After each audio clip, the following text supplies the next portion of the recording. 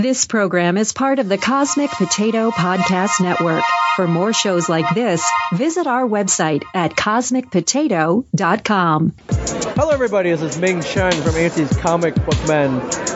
My favorite podcast, even better than my own, even better than all of Kevin's, even better than that Mark Maron guy or that Joe Rogan or the Nerdist. Screw all of them. It's all about Cosmic Potato, everybody. Listen, love it, and then listen again. We interrupt this program to annoy you and make things generally irritating.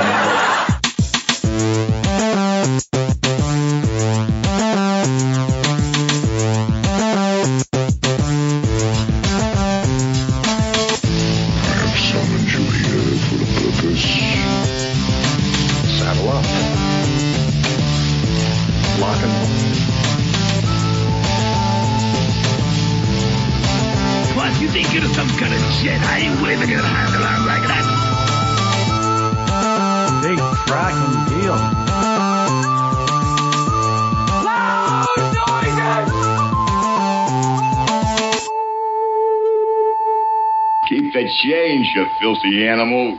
Hey, everybody, and welcome to Cosmic Potato, the Super Fan Talk podcast. My name is Sean Ray, and John is not sitting across the virtual table from me tonight. He is away on leave, but sitting in his chair is our friend Rick. How are you, sir? This thing's uncomfortable. No wonder he's always fidgeting it around. Hey, how's it going? You have to put a book underneath it because it kind of wobbles on that one side. Oh, all right. And joining us once again is our friend, Mr. Christopher DeFilippis. How are you? Great, John. How are you guys doing? Doing wonderful. And our main topic for this evening, we're going to move right on into it, is spinoffs.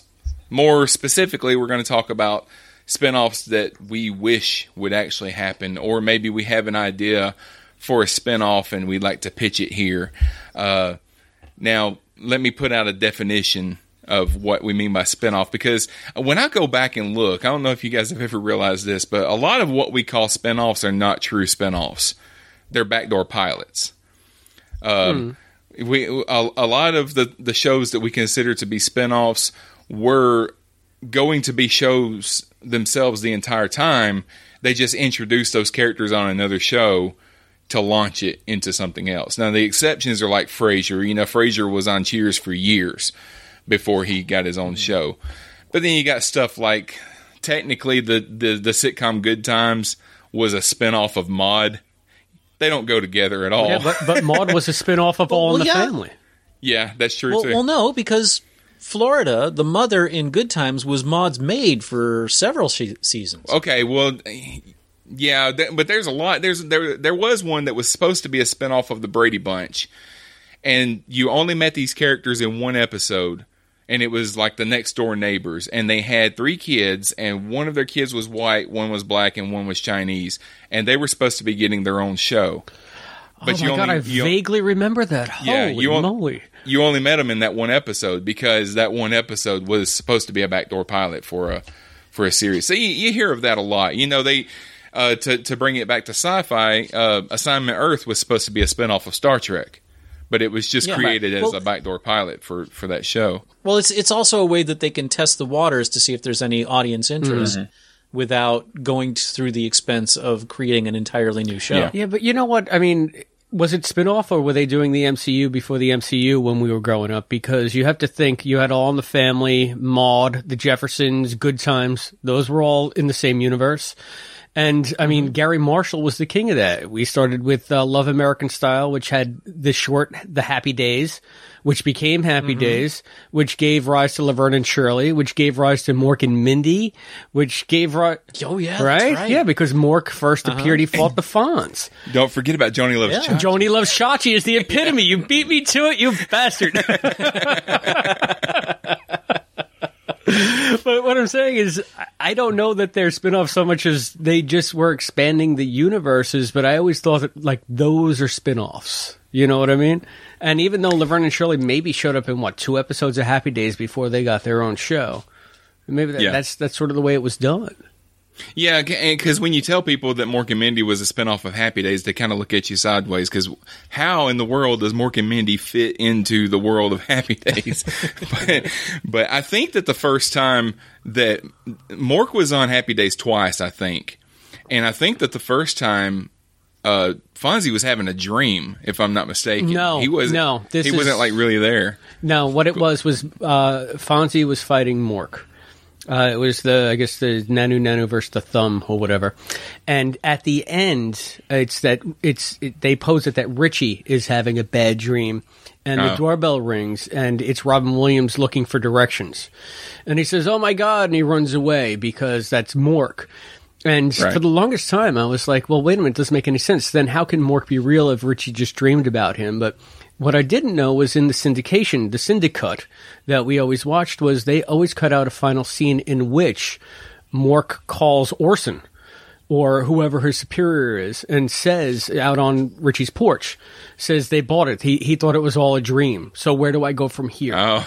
And they cut that out. They cut that out of the syndicated version, I guess, because they wanted to sell more, I don't know, diapers or Toyotas or whatever. Yeah. You know? Yeah.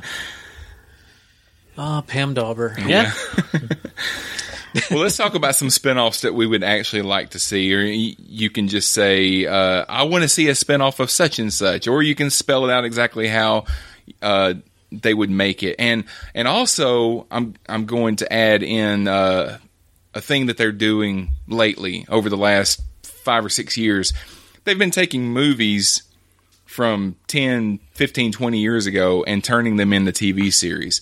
So if you want to add that into your list, if you want to name a movie that would make a good TV show and kind of spell out how that would parlay into a TV show, we can talk about that too. But I'll go first just to kind of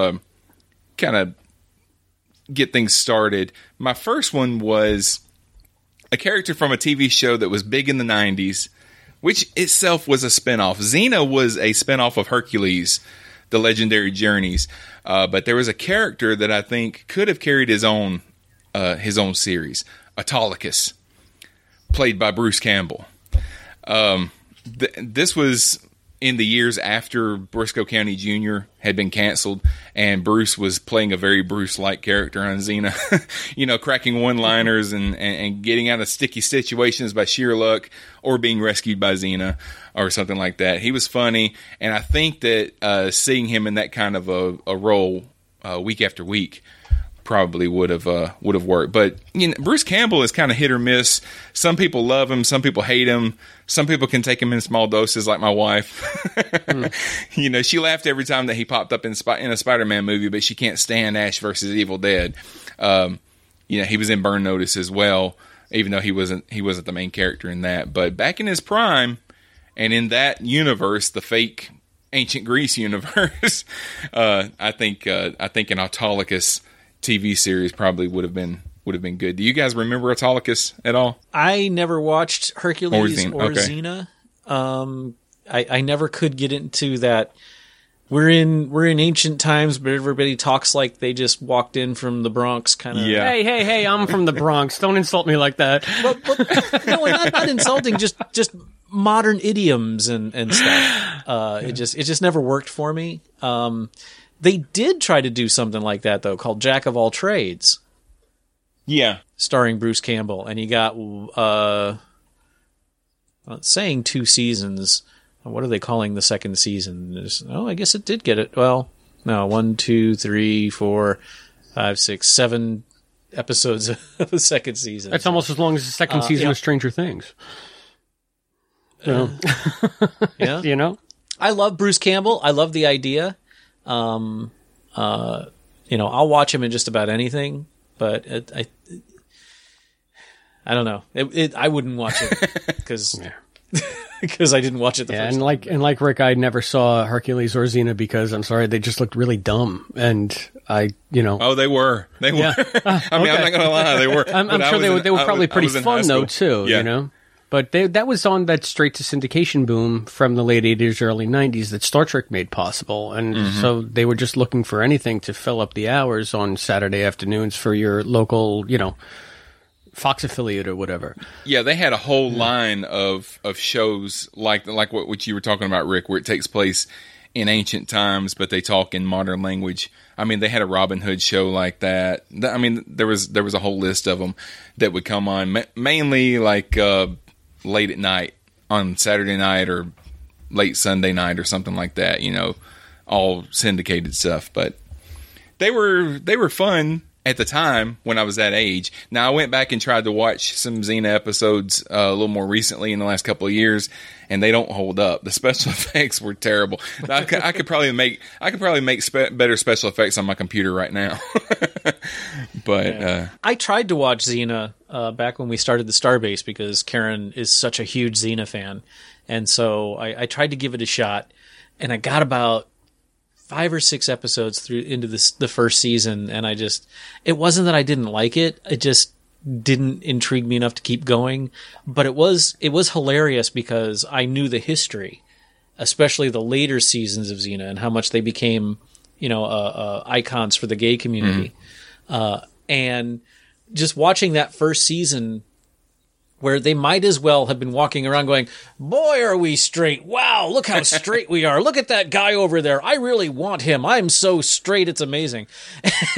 It was almost like you could hear the producer saying, make sure that everybody knows this is not a lesbian show. Yeah, and the later into the show that it got, the more self-aware the show became. Because they started, I don't know if they were just running out of ideas. That's probably when they were probably running out of ideas. But they started doing some weird stuff that didn't have anything to do. There was one episode where all of the characters from the show were playing modern day people in a boardroom sitting around a conference table pitching ideas for a TV show. And one of the ideas was Hercules, and then they would show clips from Hercules, and one of them was a young Hercules, and there was a spinoff of Hercules that was young Hercules that had is it Adrian Brody? Somebody big like that now played like young Hercules back then. Hello, my name is Archibald. I have inserted myself into the podcast to correct a human error. Ryan Gosling, not Adrian Brody, starred in the Young Hercules spin-off series. Gosling, the star of La La Land, not Brody, the star of Hollywoodland. I now return you to the Cosmic Potato. And then there was a cartoon, and they show clips from that. It was a weird episode. It was basically like, look at all the shows that we make. Yeah. But okay, one of you guys want to go? Chris, you want to go next? Sure. I'm going to reach back to probably my favorite science fiction show of all time, and it's not the two that either of you might think. It's not Star Trek, even though I love Star Trek, and it's not Quantum Leap, even though I love Quantum Leap, but I always thought that Farscape was maybe the best science fiction show ever made. And when they get... Hey, guys, I've got to go find out what my idiot's barking at. Okay. Go ahead. All right, but they left off with Crichton and Aaron having a son on that show, and they named him Dargo after Dargo, who, spoiler alert, 35 years later, whenever that show ended, Dargo died at the end of the Peacekeeper War arc. So I would love to see the Dargo Crichton adventures and continue the stories, out in the uncharted territories with him being a rogue, and maybe have, obligatory appearances by both Claudia Black and Ben Browder, who I think were both amazing in that series. Everybody in that series was amazing, but just to be able to see them again, reprise the characters that they perfected, and just that chemistry they had on screen was terrific. So I look at Dargo Crichton as just a way to get young people to watch, because you need like a young hunky guy to get anything greenlit. Yeah, so right. we can use him as the excuse to get the band back together. You know what I mean? Were you a Farscape fan, Sean? No, I never watched it. Yeah, I tried. Again, I was looking for new shows to watch when we got our first HD TV and had like shows and Netflix and stuff. And I love Claudia Black. I love, what's his name? Ben Browder. Yeah, Ben Browder. Ben Browder. I loved him on Stargate. I love Claudia Black on Stargate too. I just the puppets. I just couldn't. Yeah, deal see, with you have to get past the puppets, and it's funny because my wife to this day still says, "Oh, that's space puppets." She calls all my shows. For some reason, she thinks Nog on on Star Trek looks like a donkey. So DS9 forever in my house is Donkey Boy. So, oh, you're watching Donkey Boy, and whenever she hears like yelling science fiction, she says, "Are you watching space puppets?" But I can say the first season of Farscape is pretty rough, and they do a lot of like weird kind of episodes. But I like to think that it got so involved and so amazing that it was prestige TV before prestige TV, because it went into some really esoteric places, and it was always really character driven, even though it had a lot of action and a lot of puppets. There was a lot of heart and a lot of really terrific writing. So if you have a chance to just re-examine the show, see if you can get past that first season hurdle, which is it's a hurdle for a lot of shows, and stick with it, because in my opinion, it's really worth it. And I think it's worth it so much that I think they should do more with those characters in that universe if they can. Okay. Cool. Rick, what's the first one on your list? Okay. Did either of y'all watch Penny Dreadful? I watched the first 5 or 6 episodes. And okay, that's a no for me. I will. No, I watched the entire first season. I'm sorry, I did watch the first season. Okay. I will freely admit that it's if it's not your cup of tea, it's high melodrama. It's gothic horror at its finest, I think. I love the show. But when it ended very abruptly. They wrapped the story up, but the writer of the show said, I'm doing 3 seasons. 3 seasons will cover, for this character's arc.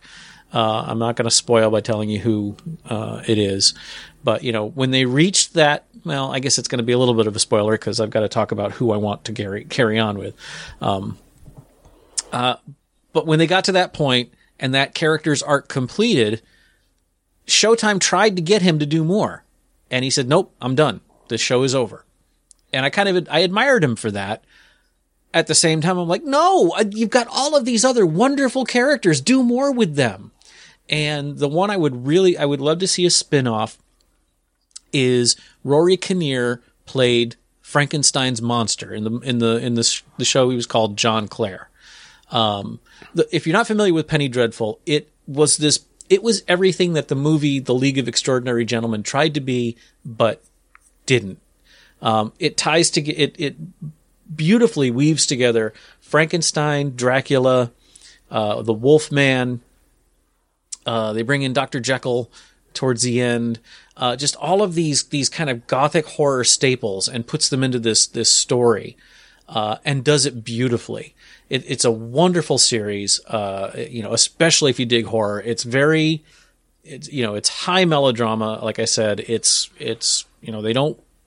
there are points where it could be really silly if it wasn't so serious. Ava Green, who I just adore, is the main character, and she just, her commitment to her part is incredible. But Rory Kinnear as Frankenstein's monster, and he adopts the name John Clare. He is so heartbreaking. Have either of you ever read Frankenstein? Oh, yeah. The original book? Yes. Okay. You know how the monster is the sympathetic character. The real monster in the book is Victor Dr. Frankenstein. Right. Bastard. Yeah. And he's in this too, and he's like a opium addict and he's terrible. But the monster is so eloquent and so sad. In the book he tries to get Frankenstein to love him, and he won't, and so then ultimately he says, "All right, if you won't love me, I'm going to destroy everything you love," and it's kind of that story. But in Penny Dreadful, he's just this sad, eloquent, deep character, and at the end of the series, he's just fine, and it just. The main character's story ends, and then the rest of these people kind of go on their separate ways. And I would love to see a spin-off of what happens to John after he leaves London, and goes on with the rest of his life. Yeah, now, like I said, I only watched the first season of that show. I couldn't get into the show itself, but that one character, I do remember really liking that character. So yeah, I would like to see more of that. Okay, my next one is I'm calling it Jedi, because I would love to see a TV series that just explores the Jedi, and I would want it to take place like long before the prequels. I want to see where they came from and what the galaxy was like when they were really at the top of their game. It's not something that I want to see a movie about, because I think it would be a slow burn and wouldn't be action oriented enough to really carry just a 2-hour film. But a TV series, I think, would do well. Think of all the meetings they could have with the Trade Federation. Yeah, sorry. I don't want to see that part. But they are talking about that. I mean, with this Disney Fox merger that they've been talking about, that there may be a live action Star Wars series coming when Disney has their big streaming service that they're going to start. Yeah, I read about that too. Yeah, which, I mean, you knew that they were going to have to do something like that to get people to say, "Oh yeah, I have to go subscribe to this because I want to see the Star Wars series." I would like for them to do something that would be along these lines, because I think they would hesitate to make a series that takes place in the same timeline that the movies do, because that's kind of like what Agents of S.H.I.E.L.D. does, and they have to write around the movies and instead of like actually being part of the movies, because you don't know which members of your audience are going to be watching both and which ones are just watching TV or whatever. But I think this would be a good idea for a series, because it takes place far enough away in the timeline that it wouldn't affect what's going on in the movies and things like that. So I would like to see it. I dig that. It would be a prequel, but it would be so far before anything we know that it would take the prequelitis away from it. Yeah, that's what I would hope. I think maybe for me it would be like the rise of the Jedi, not so much the Jedi in full power and full flower, but how did this weird cult rise to become? That's kind of like what I meant. I mean, it would probably start that way, and depending on how long the series would run, you might see them at full power. I got you. Yeah, I mean, my mileage with Star Wars really is very low, so even if that came on, it wouldn't entice me to do a streaming service. But I just love to say that to a nice Star Wars fans, so. Which is a secret pleasure in my life.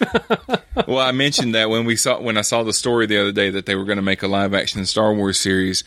I told my wife, it's like, well, I guess Disney's going to get my money or whatever, and she says, "You're going to put us in the poorhouse with all these streaming services that you're getting, Netflix and Hulu and CBS All Access." Mm-hmm. Okay, Chris, go ahead. Let's see. Do I go serious or do I go gag? In honor of John, who's not here, I'm going to go gag. My next spinoff is going to be The Island of Dr. Hinckley. And on this spinoff, we pick up with the progeny of a once lovable bunch of castaways as the love child of Professor and Ginger hunt the children of Mother Summers for nefarious genetic experiments. And, for kicks. And the Marianne clan's only hope for redemption lies in the fabled Gilligan, a legendary godhead rumored to be somewhere on the island. So I think it's like Hunger Games, Island of Dr. Moreau. What's that movie from 1990 with Ray Liotta when they're all on the island killing each other? Yeah. I think it could be pretty neat. And I think Tina Louise is still alive, so you can have... So is Dawn Wells. So you can have both of them. And the Tina Louise, she could have an especially great part because there could be a whole edible thing going on. Did I say edible or Oedipal thing going on with the sun? It could be really screwed up. It could be really dark. So you said edible. I was thinking, well, you had to go with Dawn Wells on that. She's the one that got arrested for marijuana. Oedipal, I think we all know. But anyway, I was just thinking what could be outrageous. And can I get bonus points from you guys? Can either of you, without looking it up on Google, name the skipper? What's the skipper's real name? Oh, shoot. I used to know it. It's like something like Grundy. Yeah, it's one of those trivia questions that I've heard a million times. It's Jonas Grumby. Oh, Yeah. Grumby, yeah. And I didn't know they that only said it until- one time, I think. No, the they said it pilot, they said it 3 times. In the first few okay. episodes, they were listening to radio reports of, the castaways being lost. The skipper, Jonas Grumby, it was because I guess it was at a time when, people might tune into a new show 3 or 4 weeks later. So you had this handy exposition on the radio telling you who all the characters were and what they mean to each other, so that if you missed the first 2 episodes, hey, all right, well, that's the skipper. He's Jonas whatever. The professor is Roy Hinckley. And I didn't know that until I rewatched it about 3 years ago from the very beginning on Nick at Night. I said, wow, it's like the Gilligan's Island pilot when they were black and white. When we were kids watching them in reruns, if it was one of the black and white ones, we would just skip it. Because only the first season, I guess, was black and white of Gilligan's Island. Yeah. Yeah. Yeah. You want to have a really mind-blowing experience with Gilligan's Island. Maybe you guys aren't old enough yet. Rick, how old are you? I mean, you say like... I'm 50. He's I'm 74. No. So you're 106. Go on. But, no, it's just that, in the podcasting world, I'm an old man.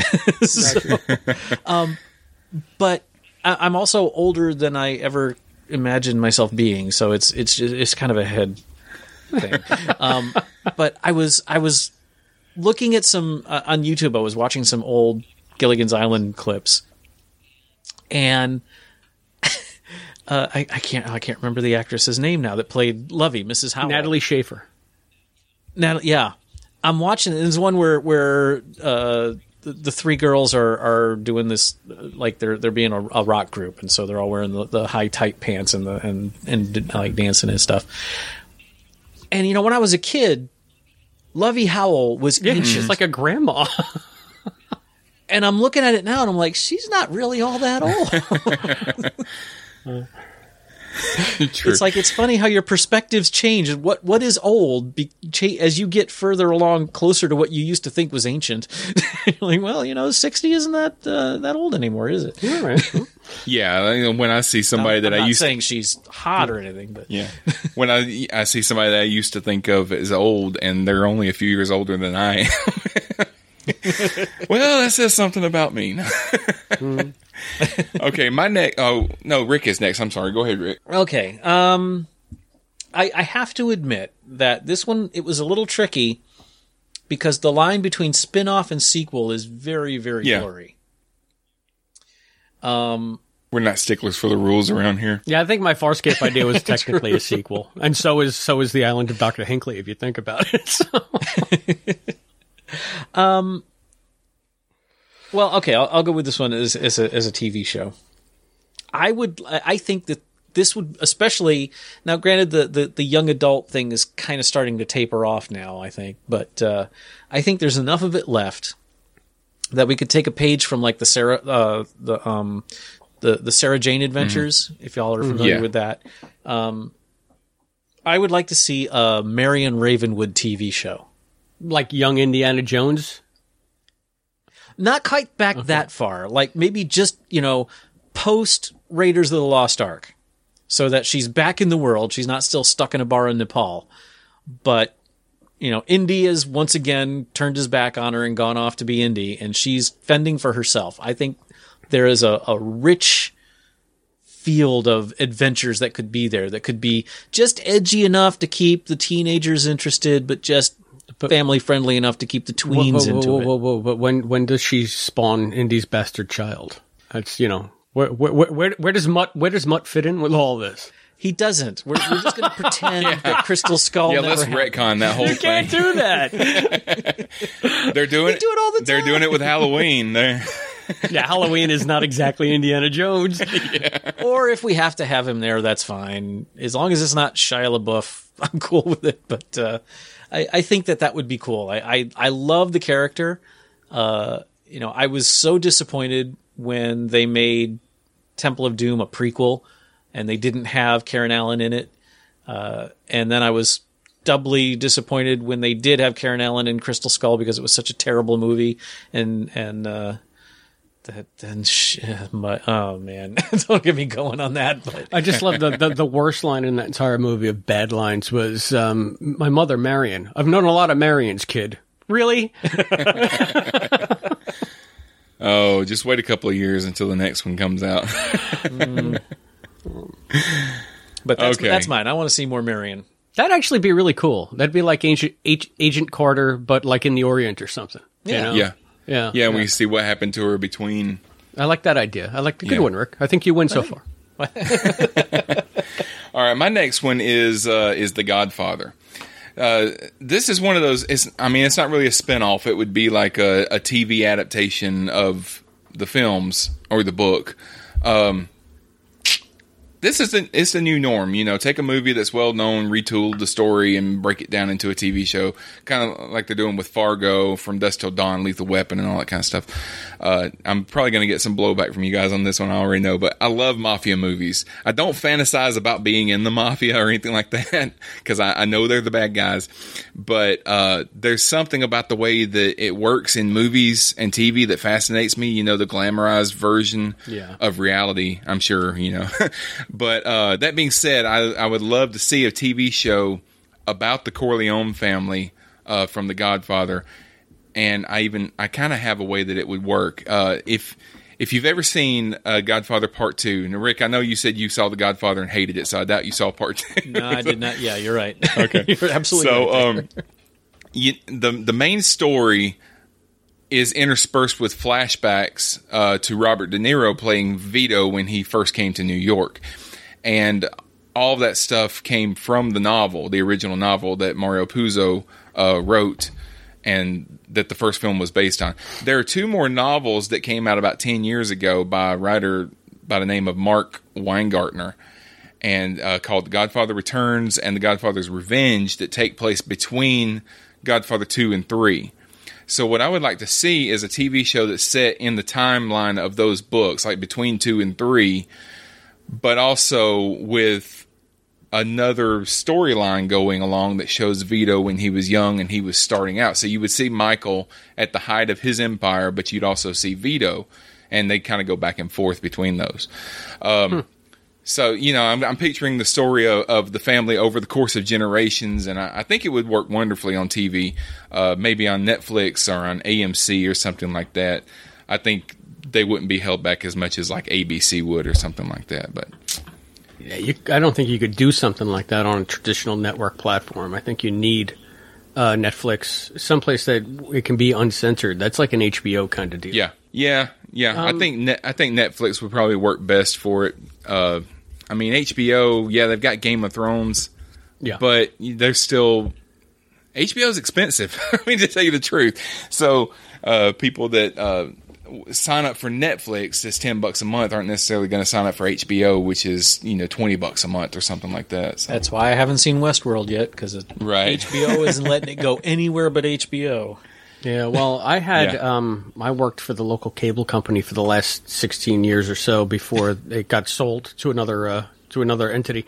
So I've had free cable most of my adult life, and I'm finding it hard to part with. So I'm still paying for HBO, even though we only watch like Game of Thrones and stuff. But it's just habits die hard.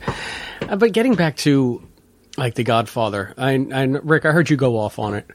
On that other show, and I agree with a lot of what you said about how it's just now so, at this point, so cliche. Even though it was groundbreaking when it first came out, everything on it has been copied and parodied to death.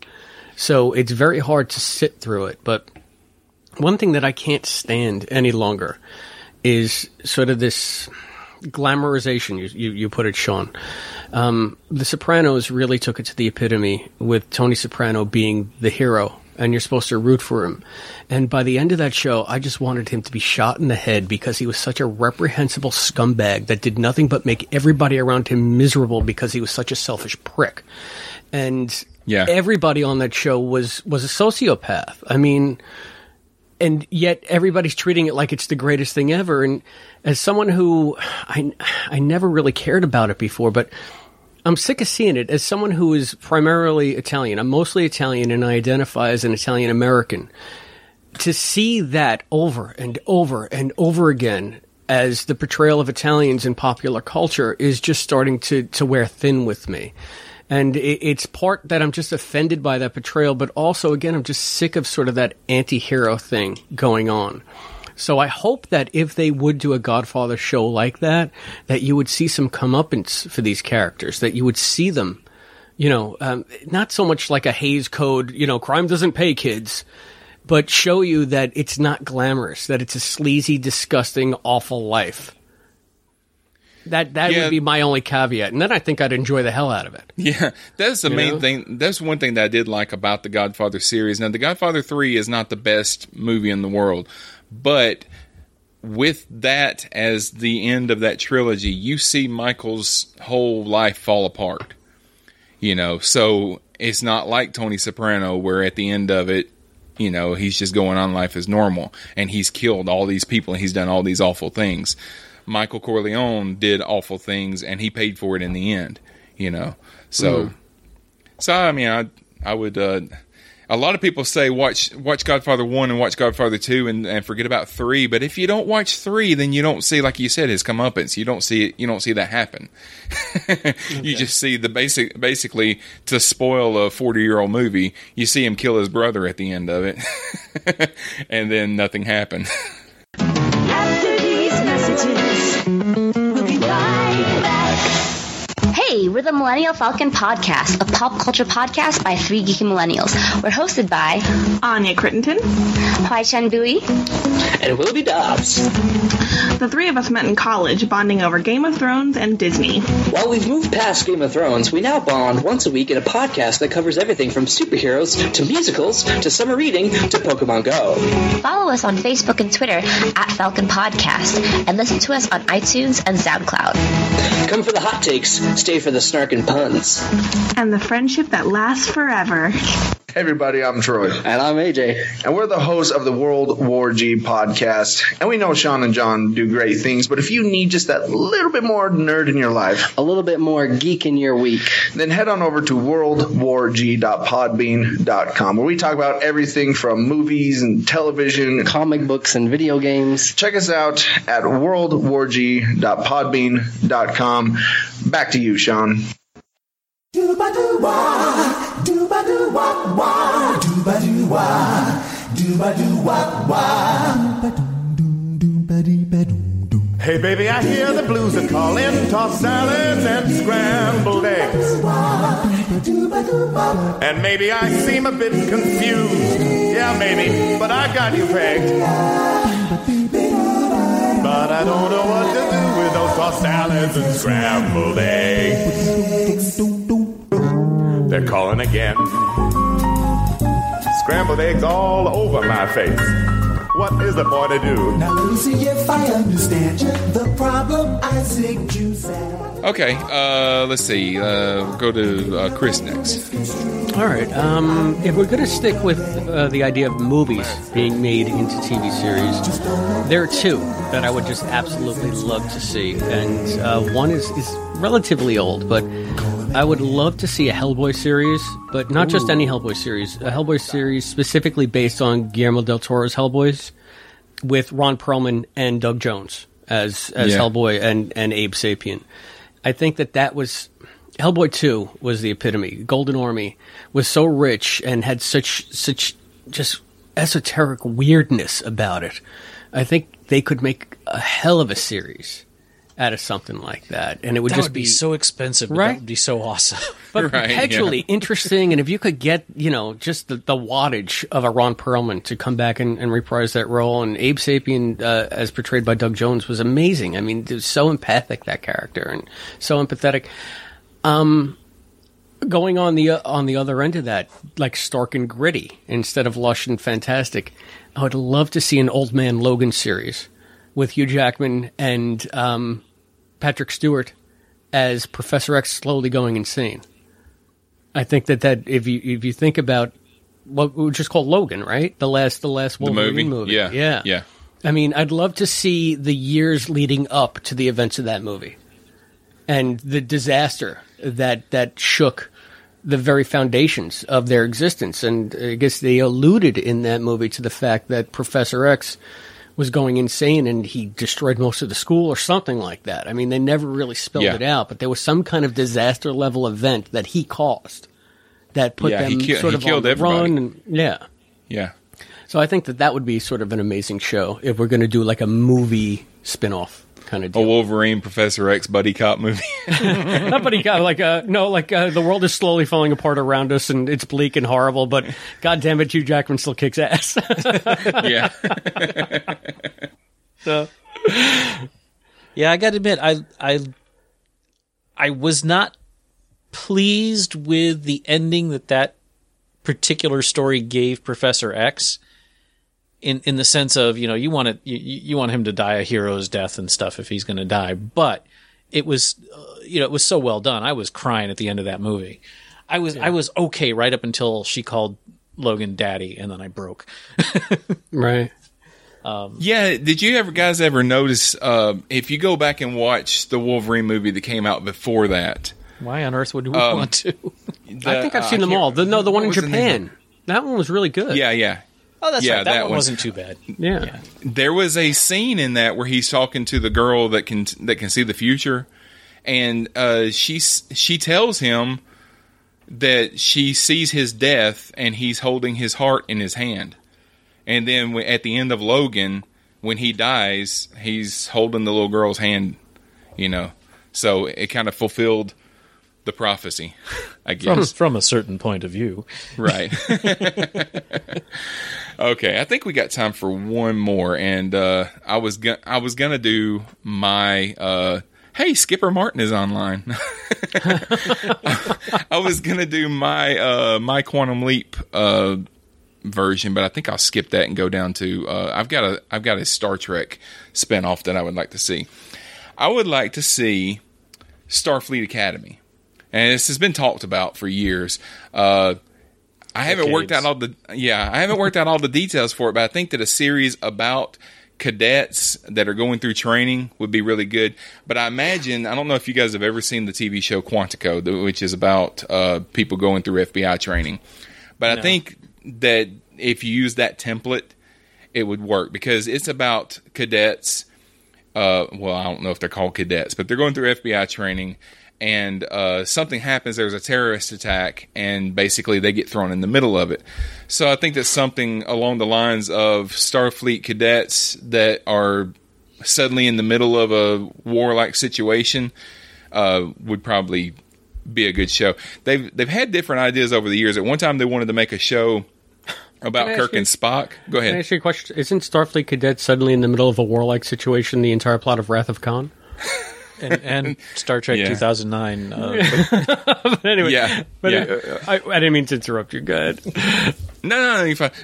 They wanted to make a show about Kirk and Spock when they were in the Academy, and then they did that episode of TNG, The First Duty. That the rumor was that was like a backdoor pilot that didn't happen, and then they had that episode of DS9, Valiant. That was kind of rumored to be a backdoor pilot that didn't happen, and that was a good one. Yeah, but I really think that it could work now with the success of Discovery. Doing something on CBS All Access. I think there's a fan base that would consume it. I would watch it if it was about Tilly, the Young Tilly Mysteries or something. The Young Tilly Mysteries. I'm imagining like a space version of Nancy Drew. There you go, right? Yeah. So. Okay, Chris, go ahead with your last one. All right, so it's my last one, and I tried to think of something that my wife and I could watch together. And since the only thing we seem to watch these days is Frasier, I'm going to borrow from the straight to syndication boom of the 80s and early 90s, and it's going to be called Frasier 2, T-O-O. And it follows the exploits of Frasier Crane Jr. as he's forced to room with his cousin David. Now, if you guys don't know, in Frasier, the last few episodes, Niles and Daphne had a son, and they named him David. So this is canon. But David, his cousin, likes pork rinds and beer swilling, and he's a college dropout, and he takes after his grandpa Martin, and his wild uncles from across the pond. That's another great story beat in the later seasons. All of Daphne's brothers are just a bunch of reprobates. It's terrific. And he's got to teach Frasier to lighten up a little bit, Frasier Jr., and Frasier has to teach him about some of the finer things in life and appreciating them. And I just think that if you could get cameos from all of the main cast, it would be terrific, because I just want more Frasier in my life like I want more Farscape in my life. And maybe we could put a wacky neighbor in there or something, but I'd love to expand the Frasier universe as well. Is Bibby Newworth involved at all? Of course. Hello. Then I'm there. Lilith always comes on during sweeps. Don't you know anything, Rick? If you go back to the early 90s when Cheers was getting ready to go off the air, and they announced that they were going to do a spinoff of Frasier, did anybody have any idea that it was going to turn out to be as good as it was? Because in some ways, Frasier is better than Cheers was. I would say in every way, Frasier is better than Cheers was. That's my opinion. I was not a huge Cheers fan. I'll come clean. I generally don't care for sitcoms on the whole. It's just not a format I care for. Unless it's like an All in the Family or MASH. Generally, sitcoms leave me cold. But I enjoyed Cheers. What I saw of it, I wasn't an avid watcher. But when I heard that they were spinning Frasier off, I might have sprained my eyes rolling them so hard. But then, so I had no expectation that it would do anything more than just fail after one season. And then it became, and what I saw of it too was just really good. It was just a really well done show. I have trouble imagining Niles and Daphne getting together, but I guess it must have made sense in the show. Yeah, it's a slow burn. It plays out over about 7 seasons. But when it finally does happen, it's like, yes, it's like it's one of the highlights of the show. Some say it's the highest moment of the show. Now, I will say that I had the incredible good fortune of seeing Spamalot with the original cast in New York. And David Hyde Pierce, that's his name, right? Yep. Yeah. Is amazing. Yeah, he was their secret weapon. Yeah. So, yeah. Yeah, and I mean, it kind of goes along the lines of, and I'm going to say this, and I'm going to be able to hear Rick's eyes roll all the way from Florida. But Young Sheldon is not a bad show. Rick. Sean. I haven't seen every episode that's been on. I think they've aired like 3 or 4 episodes or whatever. I watched it last week, and it wasn't terrible, but it's so not far-fetched, but it's so different from Big Bang Theory. It's a completely different kind of sitcom. It is. Well, it's a one-camera sitcom, which was what I noticed, first of all, with no laugh track. And the only reason I know is because we have been watching Big Bang since the premiere. And they finally got smart and put Young Sheldon on right after it, I guess. So the DVR tapes the first minute or so of Young Sheldon. And I saw like the first minute of an episode before it stopped. And I said, well, let me check it out. I know I'm not going to see any more than a minute, and I know I'm not going to like it. And sure enough, I thought it was really dumb and bad, but it surprised me that it wasn't a traditional 4-camera sitcom. It was sort of like an Arrested Development or Wonder Years type of sitcom. Yeah. Now, I mean, it's not great. I'm not saying it's great, but it's not. I didn't think it was terrible, but I stopped watching The Big Bang Theory about 3 seasons ago. Not on purpose. I didn't rage quit or anything like that. It stopped being interesting enough for me to, because we cut the cord 5. I think my daughter's 6 and she was 1 when we cut the cord, because we were just paying way too much for cable and babies are expensive. And so for me to watch anything, I have to go out of my way to do it. I don't just sit there and, look what's coming on now. But I love the first 6 seasons of The Big Bang Theory. And I know that it's not popular to like the show, and especially in nerd circles, you're supposed to hate it. I'm sick of having to apologize for liking Big Bang, to which I say, F you. I like what I like. I don't need to live up to your stupid standard. Sean, can I curse on your show? God. I don't believe in the guilty pleasure. I liked Big Bang Theory. I resisted it for a long time just because it was a sitcom. And then a friend of mine, we went to his house. We had a big kind of reunion 4th of July party at his house one year. And he'd been trying to get me to watch The Big Bang Theory. I was like, I'll watch it someday. And he just put the season 1 box set in my hand and said, take this home and watch it. And I binged it in like 2 weeks.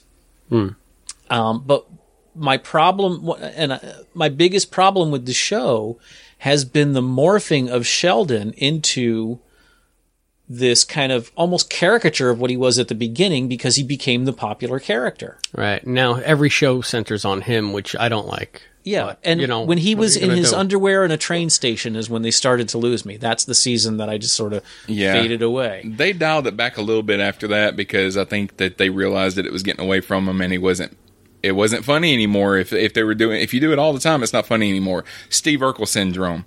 Yeah. You know, so, but they've dialed him back a little bit and focused more on some of the other characters, but he's still a pretty big, main part of the show. More so than, Penny and Leonard are kind of observing everything now. Yeah, they're almost an aside now. Yeah.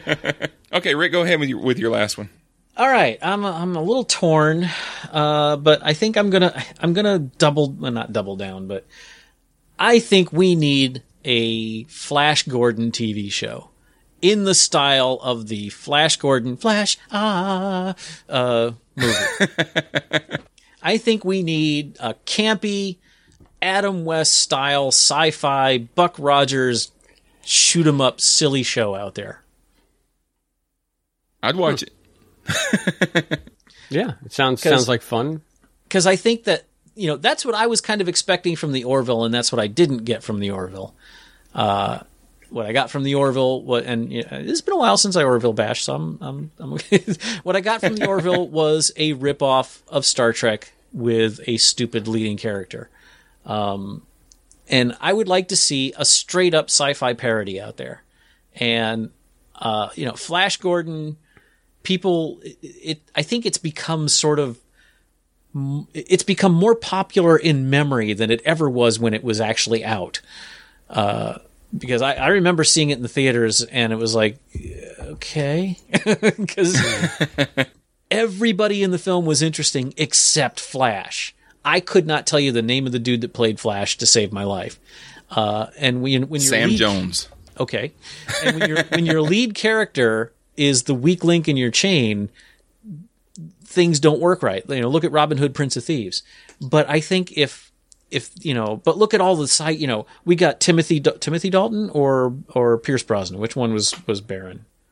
I have no idea. I've never seen that movie. I don't remember. Anyway, I want to say Timothy Dalton. I think it was Timothy Dalton. Yeah, they both went on to play Bond. No, yeah, it was Timothy Dalton and Brian Blessed as the Hawkman, and Peter Ustinov as Dr. Hans Zarkov, and Max von Sydow as Ming the Merciless. I mean, it was the look of it was beautiful. The story was campy as hell. All of the performances were so tongue in cheek. They had bite marks in their tongues. I would love to see that as a TV series. It's funny you say that. Now that I think about it, you could do almost the same thing with the Barbarella TV series. Oh, yeah. I almost went with Barbarella, and then I figured, let's go with Flash Gordon instead. I haven't thought of Barbarella in years. Oh, my goodness. Okay. Well, does anybody have any honorable mentions they want to throw in? Since I'm a writer, I'd like to do maybe a book to series idea along the lines of Game of Thrones, but more heavy sci-fi.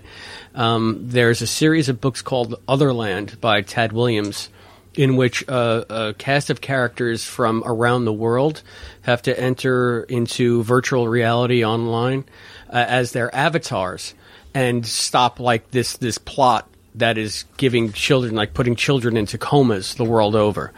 And it's sort of like this gonzo cyberpunk, but it's not really cyberpunk because it's not like that Gibson Mirror Shades kind of deal, but it's like a kitchen sink novel, Williams called it. Any world that he could imagine, he was able to write about because it all takes place as a virtual reality.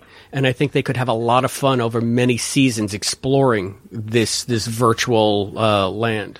And the unifying thread throughout the book was that there was always a river, and you just had to follow the river that would go between the different realities. So I'd like to see something like that. My honorable mention would be Quantum Leap, but I've got it. I've got a whole thing spelled out. It's not as detailed as the one that Scott did on the show a while back, but essentially it would be a scientist that discovers Project Quantum Leap because he works for the Pentagon and he finds secrets, and and he kind of comes up with a plan to save Sam, because Sam's body is dying, and if they don't save him, then he's going to be lost in time forever. But he does the same thing, going back in time, trying to find Sam, but they've perfected the retrieval method, and he's able to come back every week. So every week he's getting it. It's kind of like time tunnel. He gets in this thing every week, goes back in time, comes back, and essentially you have this long running arc of trying to save Sam, and then Scott Bakula might show up at the end of the series or something like that. So cool. Rick, you got any? Yeah, I've got two quick ones. Okay. One, I don't for a minute think that we will ever see Firefly come back to TV, and if you're one of the people that believes that could happen, let it go. Just deep breath, let it go. It's not ever going to happen. But I would love to see a prequel series of everything that happened to River up to the point where she got into that storage case. Yeah, that would be good. And I think that the time has come, and if they do it right this time, for a RoboCop TV series.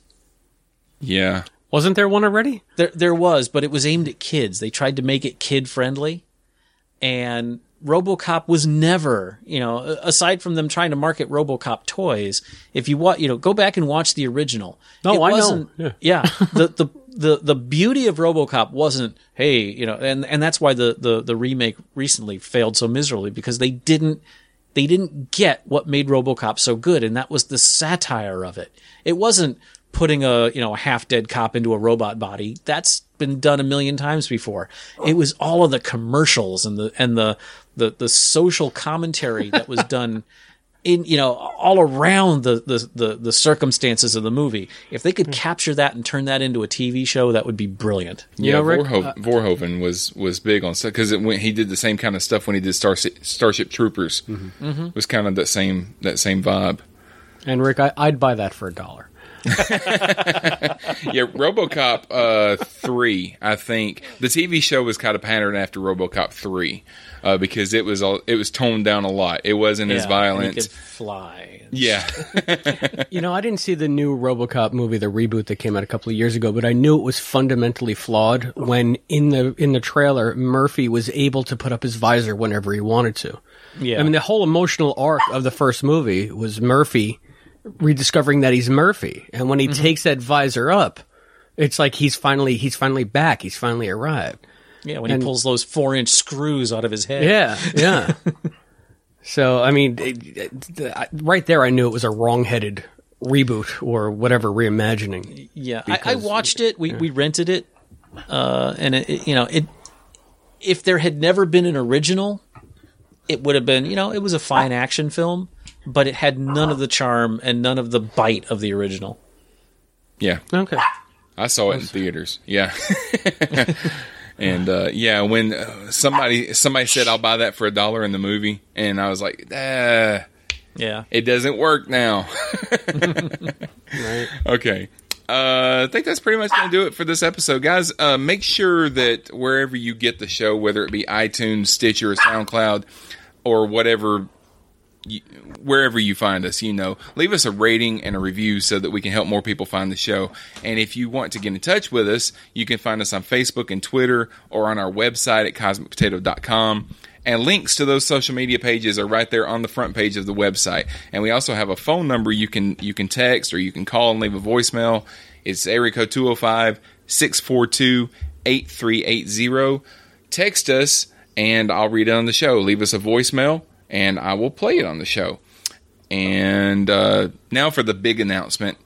We're going to do something next month that we haven't done before. Our Christmas episode this year, instead of just talking about Christmas movies, we're going to watch one, and we're going to record a commentary track for it. So you can watch the movie while you listen, or you can just listen. It doesn't matter. But the movie that we're going to watch is Gremlins. And it is available on Netflix, so you can pull it up on Netflix and you can put your earbuds in and listen to us talk about the movie, or just talk over the movie or whatever we do. But yeah, tune in for that because we're going to record it the week before Christmas, and I will probably release it on Christmas Eve. So be on the watch out for that. And Chris, thanks for being here this week. I appreciate it. I appreciate it too, and I want to hear everybody's fan fiction Frasier 2 stories. Just call up, or right. Remember it's Frasier. You might not want. The Frasier / fiction. You might not want to read. Frasier Niles, yeah. Yeah. It'd be like Supernatural, only 10 years before Supernatural. Don't they know we're brothers? That's right. You're right. All right, Rick. Thanks for being here. My pleasure. Thank you. Pleasure as always. And be sure to join us next time on Cosmic Potato, the Super Fan Talk podcast, when you might hear John say, "Yeah," and then he was all, "How can you have any pudding if you don't eat your meat?" And I was like, "'Cause this is America, bitch. America." I picture you with a CNC and you're pulling the string. I wish I had a John CNC. If I had a John CNC, I would play with that thing all the time. I just see a John doll and you're pulling the string on his back.